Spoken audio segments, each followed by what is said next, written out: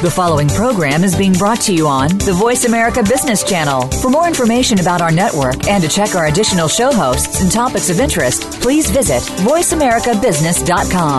The Voice America Talk Radio Network is the worldwide leader in live Internet talk radio. Visit voiceamerica.com. The views and ideas expressed on the following program are strictly those of the host or guests and do not necessarily reflect the views and ideas held by the Voice America Talk Radio Network, its staff, and management.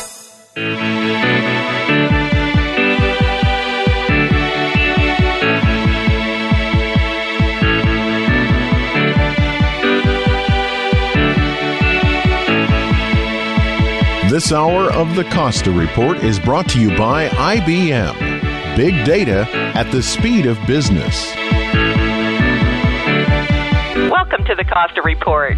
I'm Rebecca Costa, and before we get today's program underway, I want to take a moment to thank the Sokolofs and the Lyford Key Club for their hospitality while I was speaking in the Bahamas, and also for the sponsors of the Great Lakes Business Intelligence Conference for their warm reception in Detroit. In just a moment, we're going to have an opportunity to hear from the longtime public trustee of Medicare and Social Security and former deputy director of the National Economic Council under President Bush, Mr. Chuck Blahous. He's come under fire for issuing a report which spells out how the Affordable Care Act will increase the federal deficit, a report which flies in the face of what you will remember was the original impetus behind the reason for the Affordable Care Act, that this reform was needed to get inflating health care costs under control. We're going to find out today whether financial arguments which gave birth to the Affordable Care Act were flawed from the very beginning. But before Mr. Blahous joins us, as is my custom each week, let me tell you a little about his background. Charles Paul Blahous was born in Alexandria, Virginia, and grew up in Pittsburgh, Pennsylvania. He earned his undergraduate degree in chemistry from Princeton University and PhD in computational quantum chemistry from the University of California at Berkeley in 1989. That same year, he began working as an aide to Senator Alan Simpson, and he soon rose to the position of Congressional Science Fellow and Legislative Director under Simpson.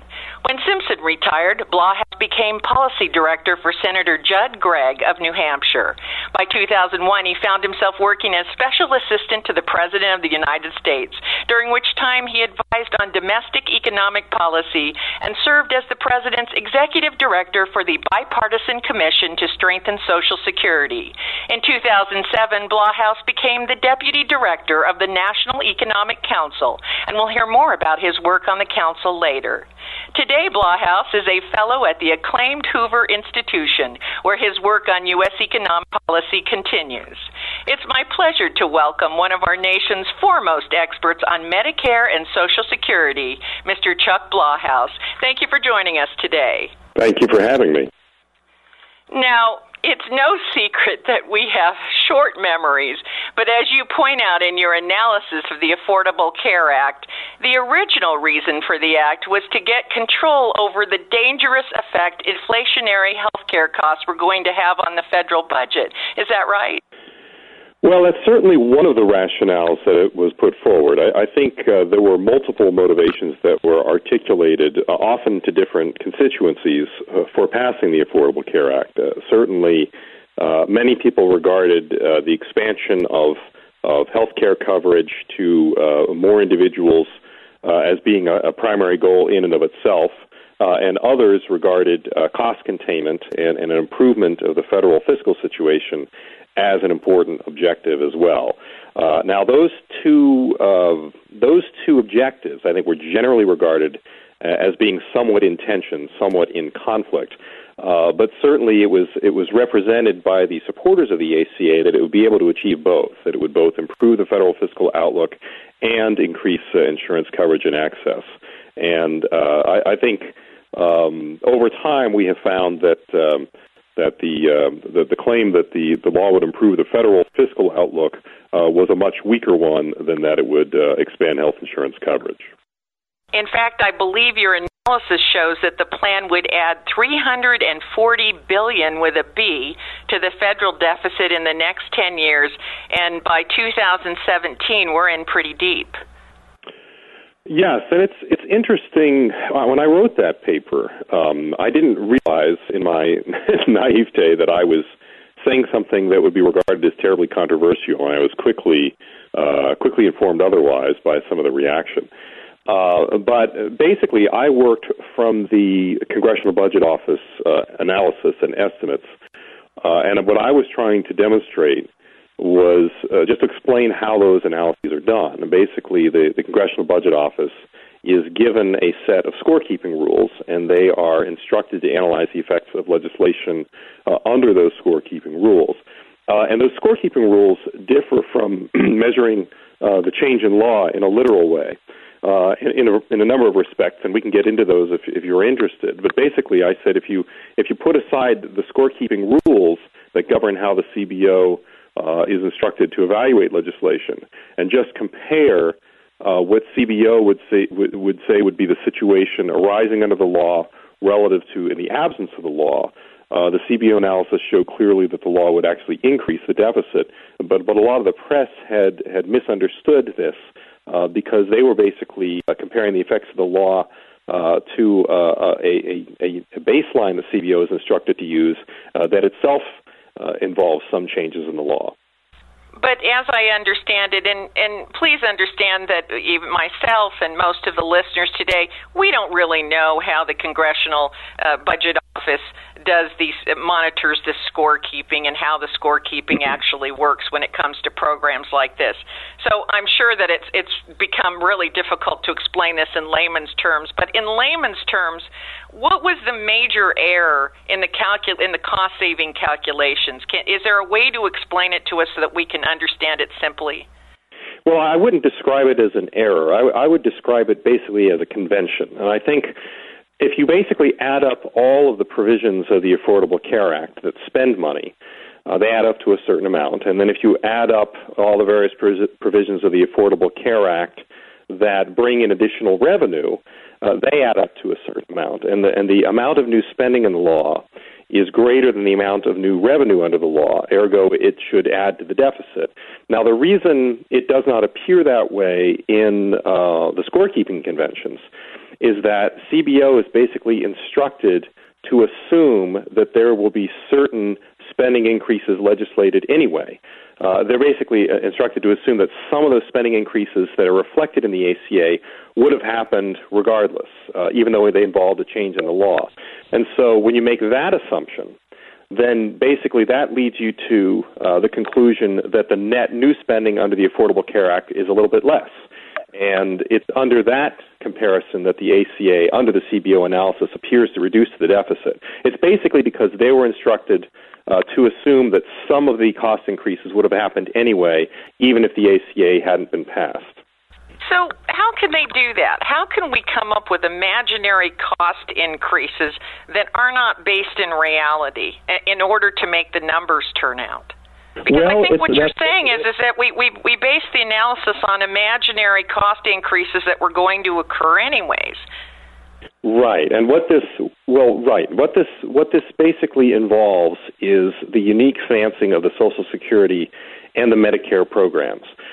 Under law, both Social Security and Medicare are not permitted to spend money in excess of the amounts in their respective trust funds. And because of that, historically, for example, in 1983, when Social Security was on the brink of exhausting its trust fund, you had to have a series of tax increases and retirement age changes and new benefit taxes imposed and benefit restraints and COLA restraints. All these things had to be done to keep that trust fund from running out. And similarly, various actions have been taken with Medicare over the years to keep its trust fund from running out. And basically what CBO was instructed to assume, and these have been instructions really in the scorekeeping conventions for several years now. This was not unique to the ACA. But they were basically instructed to assume that Congress will basically stop doing that the next time Social Security and Medicare start running shy of resources, that instead of making the changes necessary to return the programs to solvency, basically Congress would change the policy and give the programs permission to spend money basically in excess of their trust funds. We have to take a scheduled break, but when we come back, I'd really like to dive into that a little bit more because we have long been supplementing Social Security and Medicare beyond what the law actually intended, and that's something I'd like to bring up in the next segment. So we're going to take a short break. We'll be right back with more from Chuck Blahhouse. You're listening to the Costa Report.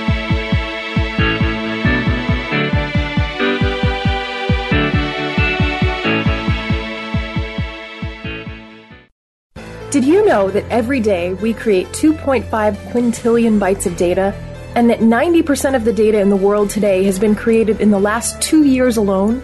This data comes from everywhere, and it affects everyone. This data is big data. Big data is all data, and it's more than simply a matter of size. Big data represents an opportunity to uncover new insights, make your business more agile, and answer questions that were previously beyond your reach. IBM's Big Data platform uses sophisticated technologies and patented advanced analytics designed to complement your existing information infrastructure. The IBM Big Data platform allows you to get started quickly today and expand to address more complex problems tomorrow. It doesn't matter where you start, it matters that you start. Find out how IBM can help you turn big data into a competitive advantage by visiting ibm.com/bigdata today. Every day our world gets more complicated. Not only is new information coming at us faster than we can manage, new regulations, technology, and the effects of globalization have made it much more difficult to succeed.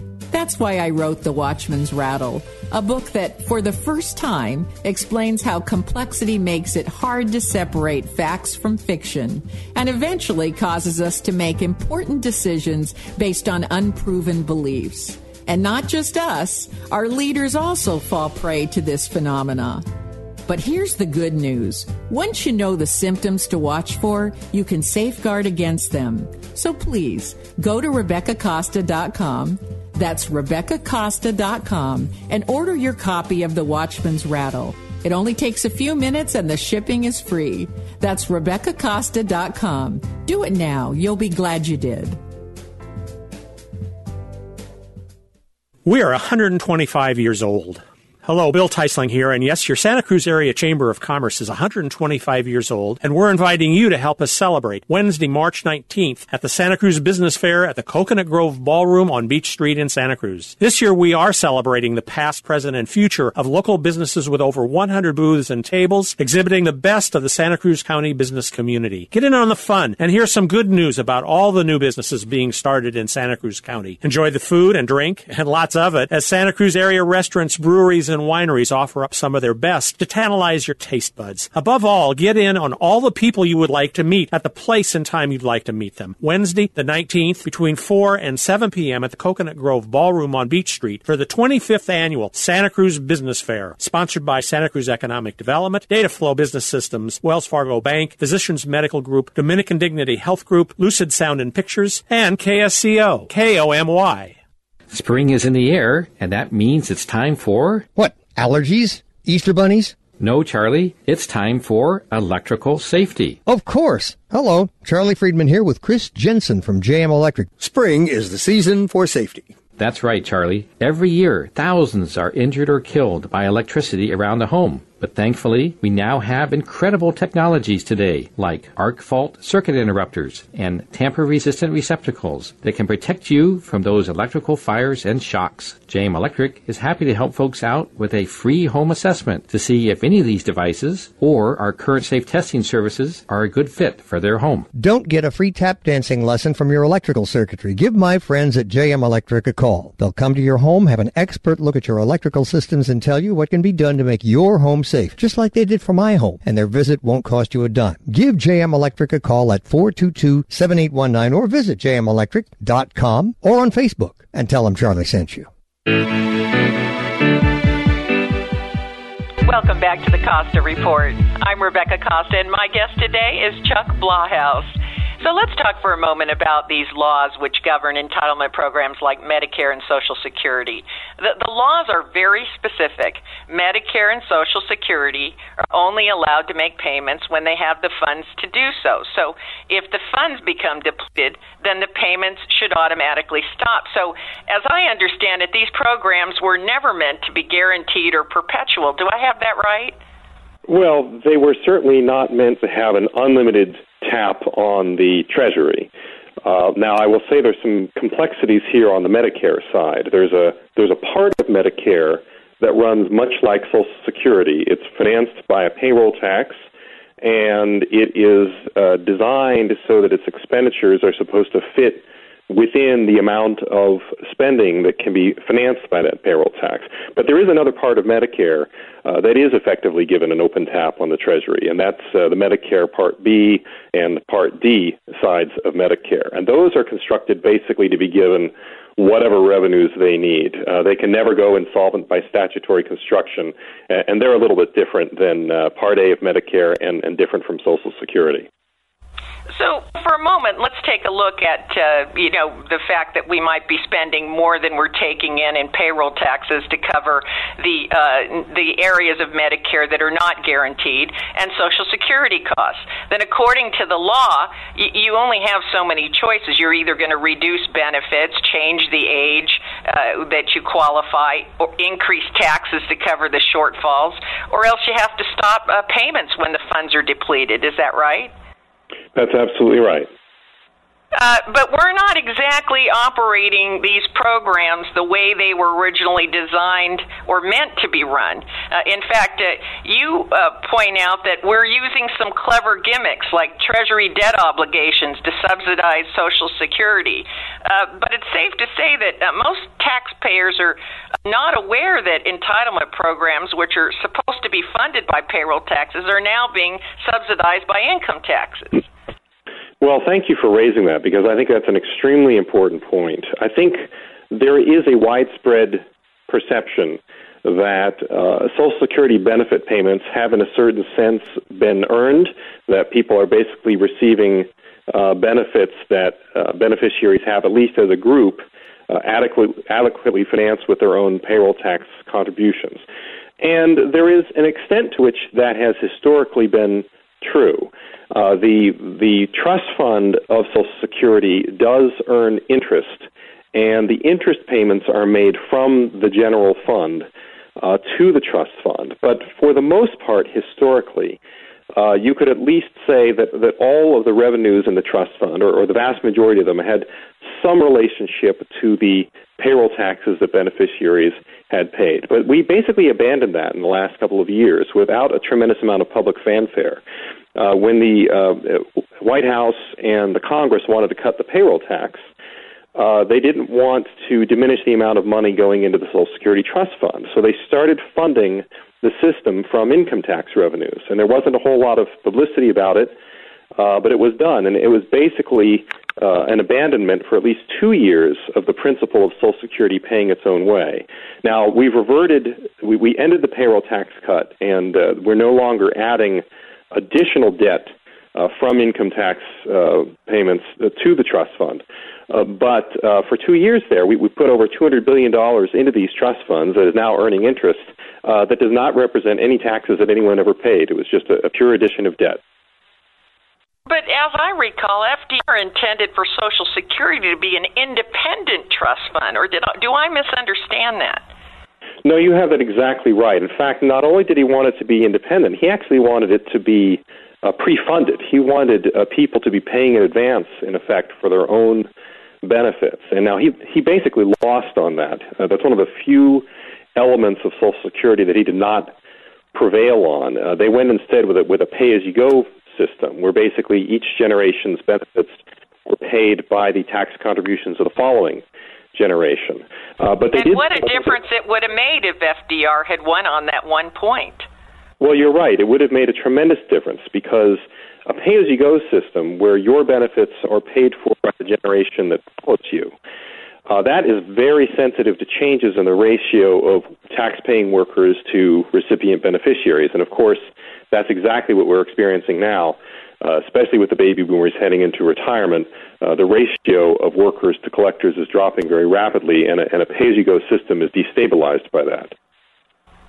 Right. Now, you mentioned that we had this payroll tax cut. That happened to come right in the middle of a great recession when contributions from payroll taxes were down. What were we thinking to make a payroll tax cut when the contributions to Social Security and Medicare were already diminished? Well, I think what they were thinking, and I opposed this policy when it was enacted, but what they were thinking was that the economy needed a boost and it needed some additional stimulus in the form of running a larger federal deficit and allowing people to pay less in taxes. That was the thinking. I think they were thinking in terms of a hoped-for effect on the larger economy. In my judgment, they were not thinking sufficiently about the effect on Social Security, because now that we have set this precedent that it is acceptable to subsidize Social Security with income taxes, it's very hard to draw a line as to where that stops. So effectively, we've robbed Peter to pay Paul. Well, I think we've done something even more serious in the sense that we have eliminated a very important element of discipline in the Social Security program. The Social Security program isn't perfect, and it has had imperfections and flaws over the years, but I think one of the great virtues of the program is that historically we did have this principle that we weren't going to pay out more in benefits than the program generated in tax revenues. And that's very important because the benefits that each person receives are, at least in some way, the benefit formula is really based on your lifetime wages that have been subject to the Social Security tax. So it creates this concrete tie for everyone, rich or poor, between what they put into the program and what they get out. But when you start... But if at any point you can supplement the Social Security Trust Fund by siphoning off income taxes to cover any shortfalls, then it's not a closed system anymore. It doesn't pay for itself. That is exactly the concern, and it's a concern that I have, and I think it's an underappreciated concern because not everyone pays income taxes. So you have basically benefits that are supported by income tax contributions and not really credited towards anyone's benefits. So some people are getting benefits that other people finance with their income taxes, and other people are paying income taxes without getting any benefit credits for themselves. Now, one can argue that we should have that type of system. That type of system is what people generally think of as more of a welfare type system. We don't keep track of who paid what into the welfare systems or the means-tested systems. We have people support them with their income taxes, and they go to people who need them. But Social Security is always run differently. We have this idea that everyone was supposed to earn benefits based on what they themselves put in. And we have started to abandon that, and I think we haven't had sufficient debate about whether we really want to change Social Security in this way. Yes, I agree with you, because what we've basically done now is written an open check from the income tax fund. We have to take another break. Stay right where you are. When we come back, we're going to find out why temporary stopgap measures are maybe doing more harm than good. You're listening to the Costa Report.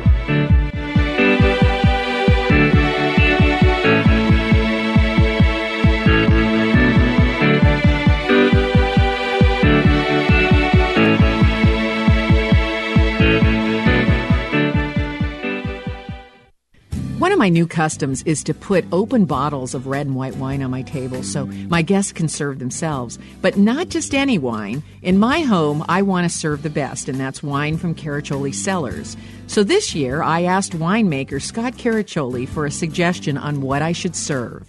Come dinner time, it's always a good idea to have a bottle of nice Chardonnay as well as Pinot Noir on your table. That way you have a selection for every guest that walks through your door. But the best way to start the evening is definitely with a bottle of bubbles, preferably Brut Rosé, to really get the celebration in the mode of the holidays. Oh, you're absolutely right. There's something about the bubbles that gets everybody going. Yeah, it's really an infusion of happiness. That's a great way to put it. So I'll start with the bubbles and then move on to the red and white on my table, and then I'll have everyone covered. Unless people want to keep going with the bubbles, which I always advise. Okay. Thanks, Scott. For the last 60 years, Coast Paper and Supply has been serving locals and businesses for all their cleaning and paper supply needs. With an 1,800 square foot showroom and nearly 5,000 products, you'll find everything you're looking for in the way of janitorial supplies, retail and industrial packaging, and disposable food service products for business or home. Not to mention their huge selection of boxes and shipping supplies. Their family-owned and operated business is located at 151 Josephine on River Street in Santa Cruz. Call 831-423-3350 or visit coastpapersupplyinc.com, a proud member of Think Local First. Hi, registered pharmacist Ben Fuchs here. I've been studying healthy bodies for 35 years, and what I've got to tell you may shock and surprise you, but if you listen up, it may change your life. Keratin, the hard protein that gives hooves and horns and feathers and scales and claws their tough, solid quality, is a critical component of human skin as well. In fact, the surface of our skin is in effect coated with a super thin layer of the tough, rigid substance. Finger and toenails are largely composed of keratin, and it's the same stuff that gives hair its fiber-like, resilient quality. The skin is composed of multiple layers. Skin cells, which are technically called keratinocytes, are born in the bottom layer of the skin, and they gradually rise to the top, becoming more and more filled with keratin. By the time a skin cell has made it from the bottom layer to the top layer, it is essentially filled with this protein to the point where it is actually nothing more than a little speck of hard keratin. Sometimes skin cells will make too much keratin, and you can end up with little hard bumps called milia or keratoses. Excessive keratin can also clog pores and cause acne lesions to form. If you have those tiny little bumps on the skin or you're dealing with troublesome pimples, one of the most functional ways to deal with the problem is to stabilize keratin production by using topical vitamin A, especially retinoic acid. It may help to apply a little apple cider vinegar or 10% solution of glycolic acid directly on the skin on a daily basis. And correcting fat malabsorption problems with supplemental digestive enzymes, probiotics, lecithin, and bile salts can help clear skin up too. Pharmacist Ben here, urging you to go to kscohealth.com to order Beyond Tangy Tangerine, the Healthy Start Pack, and other nutritional supplements that I personally use and recommend. You can purchase these premium quality products at wholesale prices online at kscohealth.com. That's kscohealth.com. I'm the pharmacist that believes that staying healthy and strong is not only about medicine, it's about giving your body the raw materials it needs to do its work. Go to kscohealth.com. Make sure you check out the cool videos too at kscohealth.com. That's kscohealth.com. Sundays at 4 on KSEO. Kick back and relax with the Dave Allen Show. Every Sunday, Dave serves up 2 hours worth of an eclectic mix of music and interesting guests with positive conversational topics. Dave calls it positive radio. You'll call it too cool for school. Either way, there's nothing like the Dave Allen Show. Sundays at 4. Welcome back to the Costa Report. I'm Rebecca Costa, and my guest today is Chuck Blahhouse, former Deputy Director of the National Economic Council, Special Assistant to President Bush. And in the previous segment, you were making the point that the original intent of Social Security and portions of Medicare was for these programs to be self-funding. But now that we've set the precedents that we can supplement these funds from sources such as income taxes, we've basically written an open check to keep these entitlement programs afloat. I want to switch gears here just a bit and ask you about some of these short-term measures that we're so fond of in Washington, D.C. You believe that temporary tax and spend policies, such as the payroll tax we were talking about earlier, do more harm than good. Is that right? Well, I certainly believe that with respect to the payroll tax cut, because here you had a program with very long-term implications, and I don't think that this action was taken with due regard for its effect on the long-term operations of Social Security. So while there is, I think, in general, a concern about having too short-term a view of economic policy, in this case it was particularly damaging because it did, I think, unanticipated long-term damage to an important program. If businesses are put in a position where they have to guess whether a tax cut's going to expire or it's going to be extended and for how long it's going to be extended, it makes it really hard for them to make long-range investments, which of course slows job creation down, doesn't it? No question. The high degree of policy uncertainty that we have had in Washington for the last couple of years has definitely had a detrimental impact, in my view, has probably slowed our recovery from the recession. It's interesting because when the payroll tax, I don't know if you remember, it was originally enacted for 1 year, and then there was a lot of uncertainty as to whether it was going to be extended for a second year.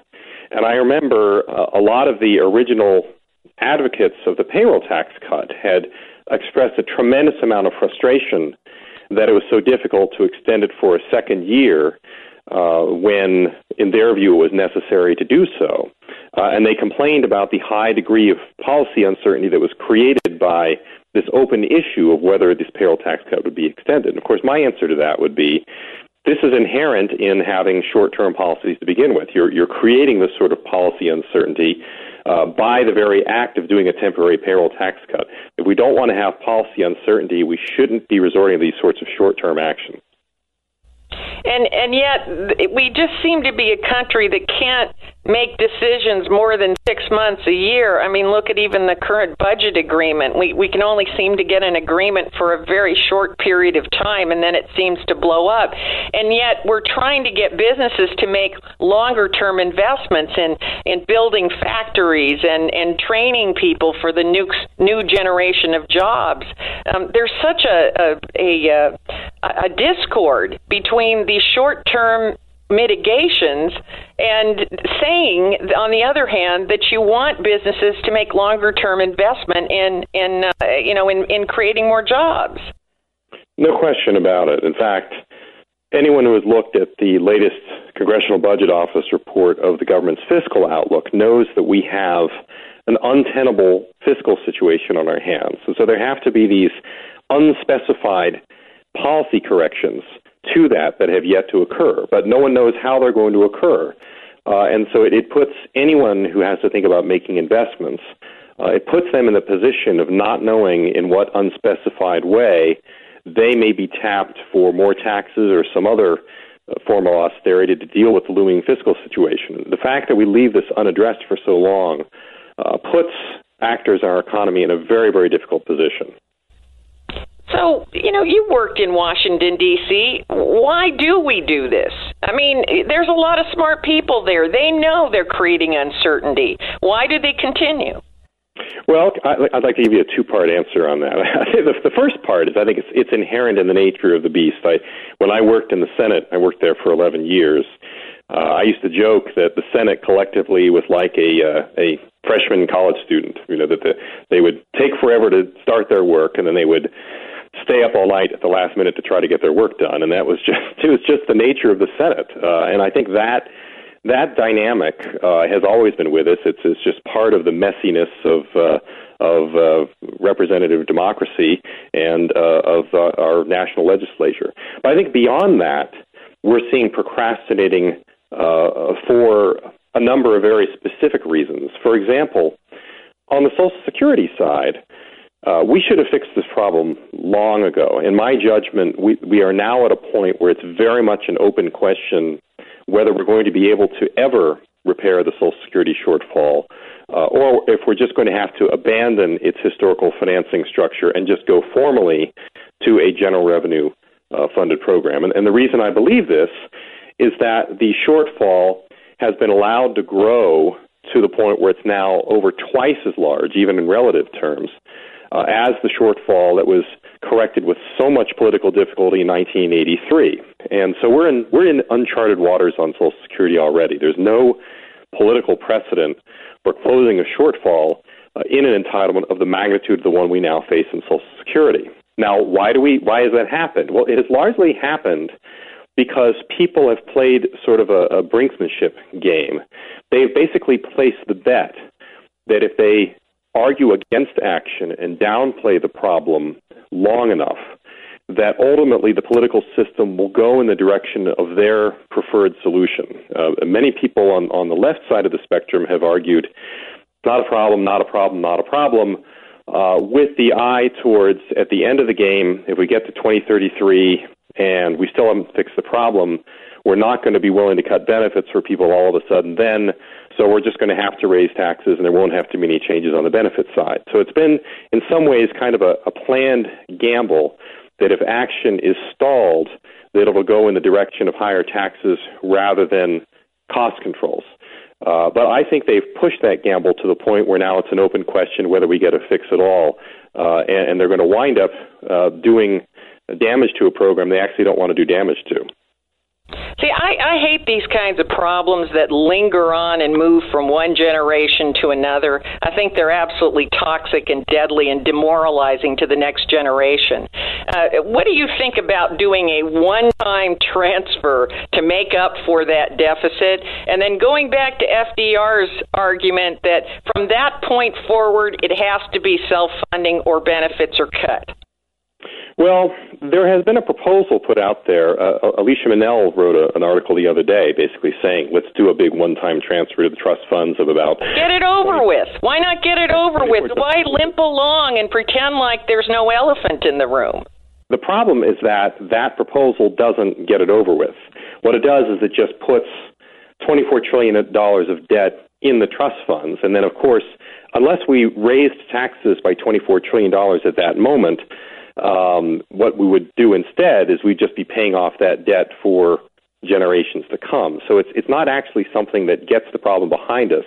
All it does is it, instead of paying off the shortfall in Social Security through the payroll tax system over all time, we would basically issue debt that had to be redeemed with income taxes, and then we'd pay that off over all time. Is make a one-time transfer and then close that door. The bank vault gets shut. There's no more transfers from the general fund or from income taxes. That's it. The fund is closed, and from there on in, it has to be self-funding. But the problem is, wouldn't it be worth it to just shut the bank down? But that particular proposal wouldn't really shut the bank down, because the method of the debt issuance that you do to the trust fund, those are in the form of treasury bonds, and those treasury bonds have to be paid off from general revenues. So basically, all that would do, it actually wouldn't shut the bank down. It would just say that instead of payroll taxpayers paying off the shortfall going forward, income taxpayers would pay it off by redeeming these treasury bonds. Right. I would only be in favor of that if you could never go back to the general fund for any more money for Social Security. What I'm saying is if you make that transfer, then that closes that door. Well, you would have to transfer. We have got to take another scheduled break, but we'll be right back with more from Chuck Blahhouse. You're listening to the Costa Report.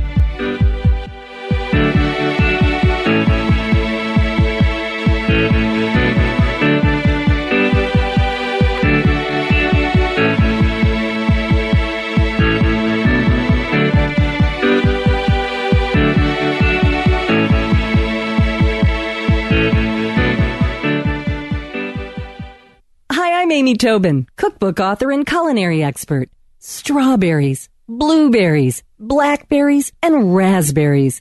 Dole has a bounty of berries ripe for the picking. Fresh berries are not only delicious, but some of the most powerful disease-fighting foods available. Researchers have found that berries have some of the highest antioxidant levels of any fresh fruits. So add a handful or two of your favorite berries to your next meal and enjoy their nutritional benefits and natural sweetness in all of your dishes, from salads to desserts and everything in between. For fresh tips and ideas from Dole's berry experts, visit berries.dole.com. And be sure to check out the pages of mouth-watering recipes. Whether it's a sweet and savory blueberry cranberry chicken salad or a simple strawberry sorbet, Dole has the perfect berry to inspire your next berrylicious dish.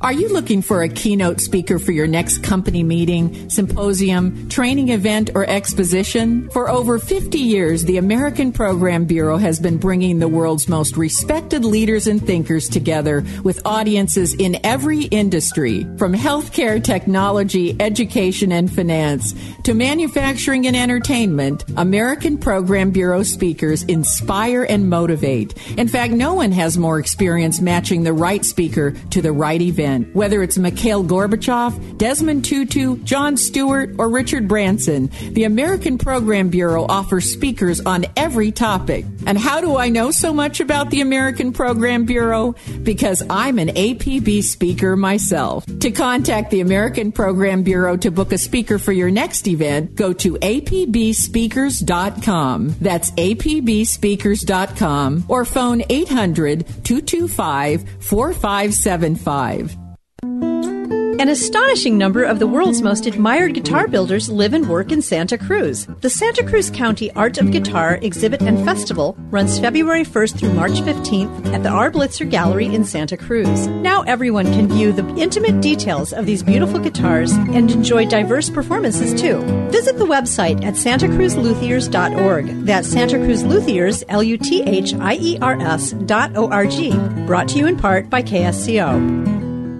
Given what's going on in the world, it's more important than ever to save money. Hello, I'm Scott Bedell from Bedell Nelson Harbert Insurance, your allied agent in Santa Cruz. Bedell Nelson can save you money by packaging your home and auto coverage with Allied. We can even help you save on your vacation rental with Foremost Insurance Group. Give us a call at 426-3700 and ask for a free, no-obligation quote. We are Bedell Nelson Harbert Insurance, and we can save you money because Allied and Nationwide are on your side. 426-3700.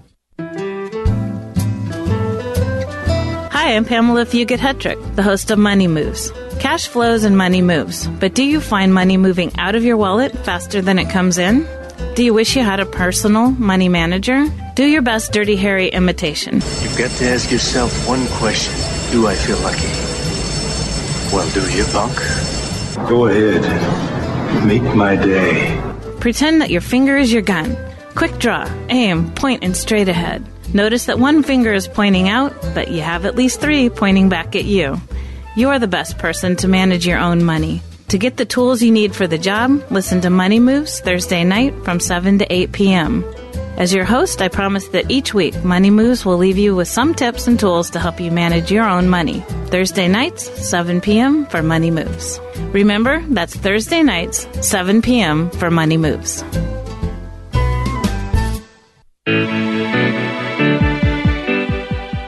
Welcome back to the Costa Report. I'm Rebecca Costa, and my guest today is Chuck Blahhouse.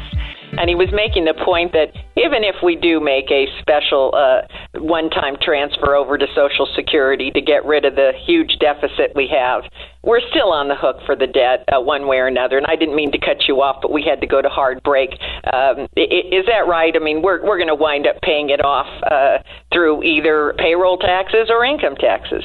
That's right, and I think the way to think of it is there's only one way to get it behind us, and that's basically to restrain our consumption, reduce our spending, and increase our contributions by so much in the near term that basically we sort of pay off that shortfall and get it behind us. But the problem I had with this Munell proposal, it basically created the image of getting it behind us by putting the assets in the Social Security Trust Fund, but without actually requiring us now to restrain our consumption or increase our contributions to actually get it behind us. It just would create a new form of debt for us to pay off. So basically we'd be subsidizing the system with income taxes going forward. We actually would not have gotten younger generations out from underneath the problem at all. Mm-hmm. So if I'm reading between the lines here, there's no easy way out. The solution is we're going to have to cut benefits and we're going to have to raise payroll taxes. Yeah, there's just a fundamental imbalance between what the system is currently promising and what it is projected to collect. And unfortunately, that imbalance consists entirely of an excess of benefits over tax contributions for people who have already entered the system. And what that means is that if you don't make changes that affect people who are in the system now, that means that the entire burden of financing the shortfall falls on the new entrants to the system. And our current calculation is that young people entering the workforce now will lose over 4% of their lifetime wages net to Social Security. That means even if they get every benefit they were promised, they would still lose 4% of their lifetime wages to this program.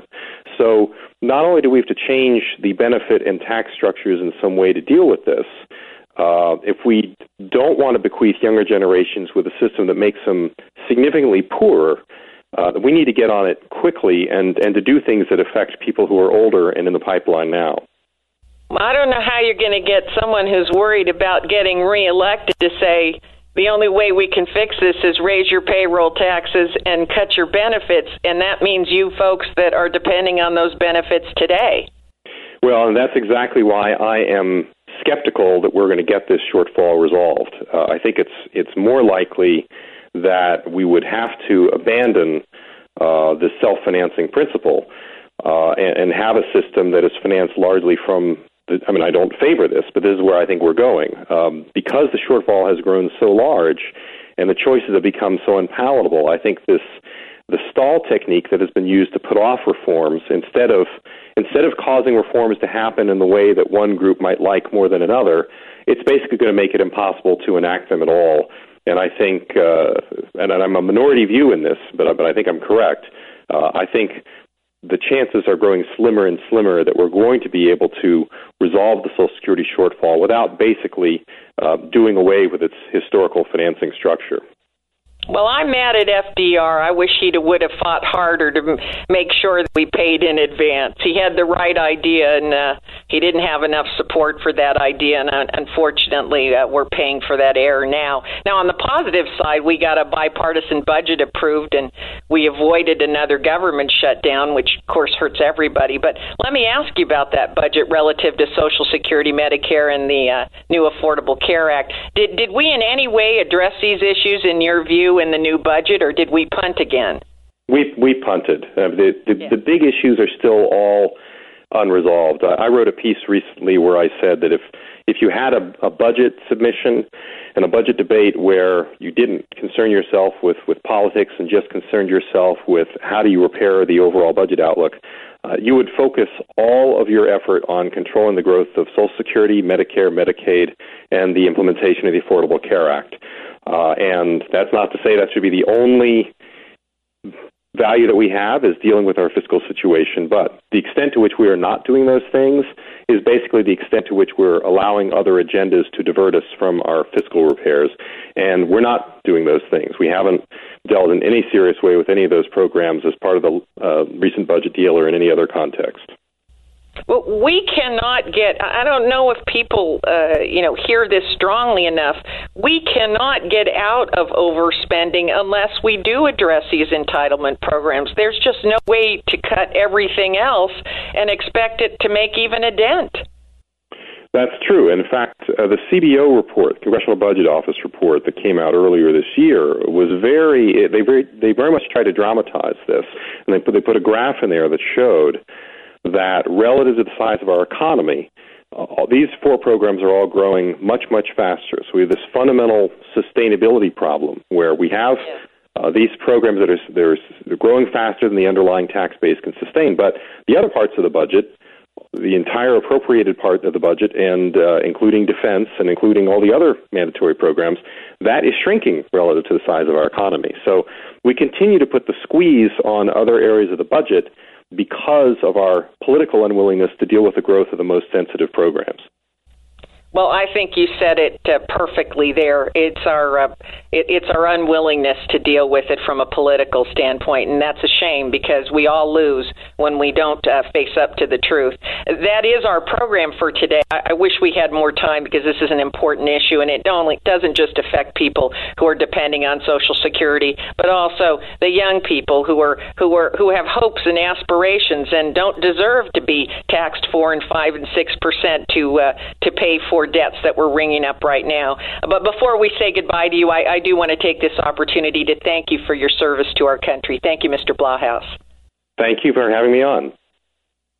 If your station is leaving us after this hour and you have a question or a comment to make about our interview with Chuck Blauhaus, you can email me at RebeccaCosta.com or drop me a note on Facebook, Twitter, or LinkedIn, or our website. As you heard, Social Security and Medicare were programs designed to be paid for through payroll taxes, and we have been subsidizing their shortfalls through income taxes for some time now, and now comes the Affordable Care Act, which will tack another $340 billion to the federal deficit in the first 10 years. Where is all this deficit spending going to end? If you have an answer, I'd like to hear from you. Just go to RebeccaCosta.com and click on the contact page where there's a box for you to type in your comment and send us your email. And remember, if it's pithy and smart, I might just read it on the air. And while you're at the website, be sure to check out our brand new bookstore. I've received lots of emails asking me what I'm reading, and also from parents and teachers across the country asking what books I recommend. So we started a small handful of books on the bookstore, and we're adding as we go. But here's the wonderful news. When you click on any book on the site, it takes you right over to Amazon, and anything you order, whether it's a book, a video camera, a DVD, a printer cartridge, everything and anything you order when you go through our bookstore site to the Amazon webpage allows the Costa Report to receive a donation from Amazon. So the next time you shop on Amazon, please don't go directly to Amazon. Go to RebeccaCosta.com and click on any book on our bookstore page to get to the Amazon site. Because when you do it that way, you make a free donation, which keeps interviews like the one you heard today on the air. The Costa Report is one of the last independent news broadcasts in this country, and we intend to remain that way. So do your part and go through our website the next time you shop Amazon. And one last thing before we close this first hour. If you missed the interview with Blauhaus today, all of it or any part of it or any of our other guests for that matter, remember you can download previous episodes for the Costa Report anytime, anywhere from our website, Apple iTunes, Podbean, and our new YouTube channel. Well, you are not going to want to miss my guest next week. I'm going to be sitting down with civil rights activist Jesse Jackson to talk about divisiveness in America and what spiritual leaders like Jackson can and must be doing to put unemployed Americans back to work. I don't want you to miss a nice sit down. I know a lot of you have been sending me emails saying we already know what Jesse Jackson's going to say. Well, let me tell you, I had a chance to talk to Jesse Jackson a couple of days ago, and I'm going to tell you right up front, no, you don't. I think that you're going to be surprised at what Jesse Jackson has to say about putting America on the right course toward employment and prosperity. So don't miss the always outspoken Jesse Jackson next week, right here on the only news program that puts policy ahead of politics. Now I hope you'll stay tuned for another hour of Straight Talk Radio. I'm broadcasting to you today from the beautiful, and I do mean beautiful, city of Detroit, Michigan. We had a blizzard come in the other day, and it looks like it looks like Disneyland today. Beautiful, beautiful warm weather and beautiful snow all over the ground. We'll be right back in just a few moments with the second hour of the Costa Report.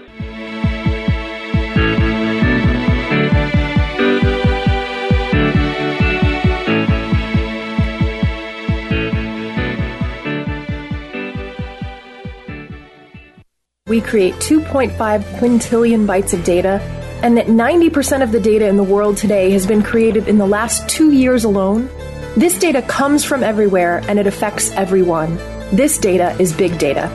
Big data is all data, and it's more than simply a matter of size.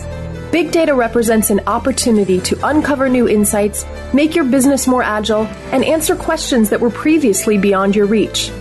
IBM's Big Data platform uses sophisticated technologies and patented advanced analytics designed to complement your existing information infrastructure.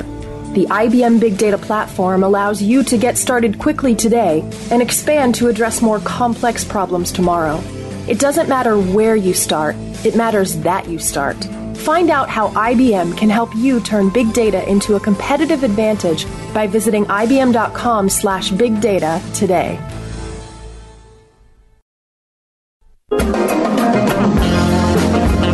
Shirt Crafter, your one-stop print shop, has been locally owned and operated in Santa Cruz for a decade, providing custom design services to help you build your brand. Shirt Crafter provides top-of-the-line custom screen printing, digital printing, embroidery, stickers, banners, business cards, and so much more. They carry top-quality brands of gear from T-shirts and polos to sweatshirts and ball caps. Whether you're outfitting your softball team or team building for your business, ShirtCrafter has it all. So build your brand with ShirtCrafter, located at 111 Ingle Street in Santa Cruz, or go to www.shirtcrafter.com, or you could give them a call at 831-423-0537. That's ShirtCrafter, 831-423-0537. Serving Northern California for over 65 years. This is KSCO Santa Cruz. Thanks again for listening to the preceding program, brought to you on the Voice America Business Channel. For more information about our network and to check out additional show hosts and topics of interest, please visit voiceamericabusiness.com. The Voice America Talk Radio Network is the worldwide leader in live Internet talk radio. Visit voiceamerica.com. The views and ideas expressed on the preceding program are strictly those of the host or guests and do not necessarily reflect the views and ideas held by the Voice America Talk Radio Network, its staff, and management.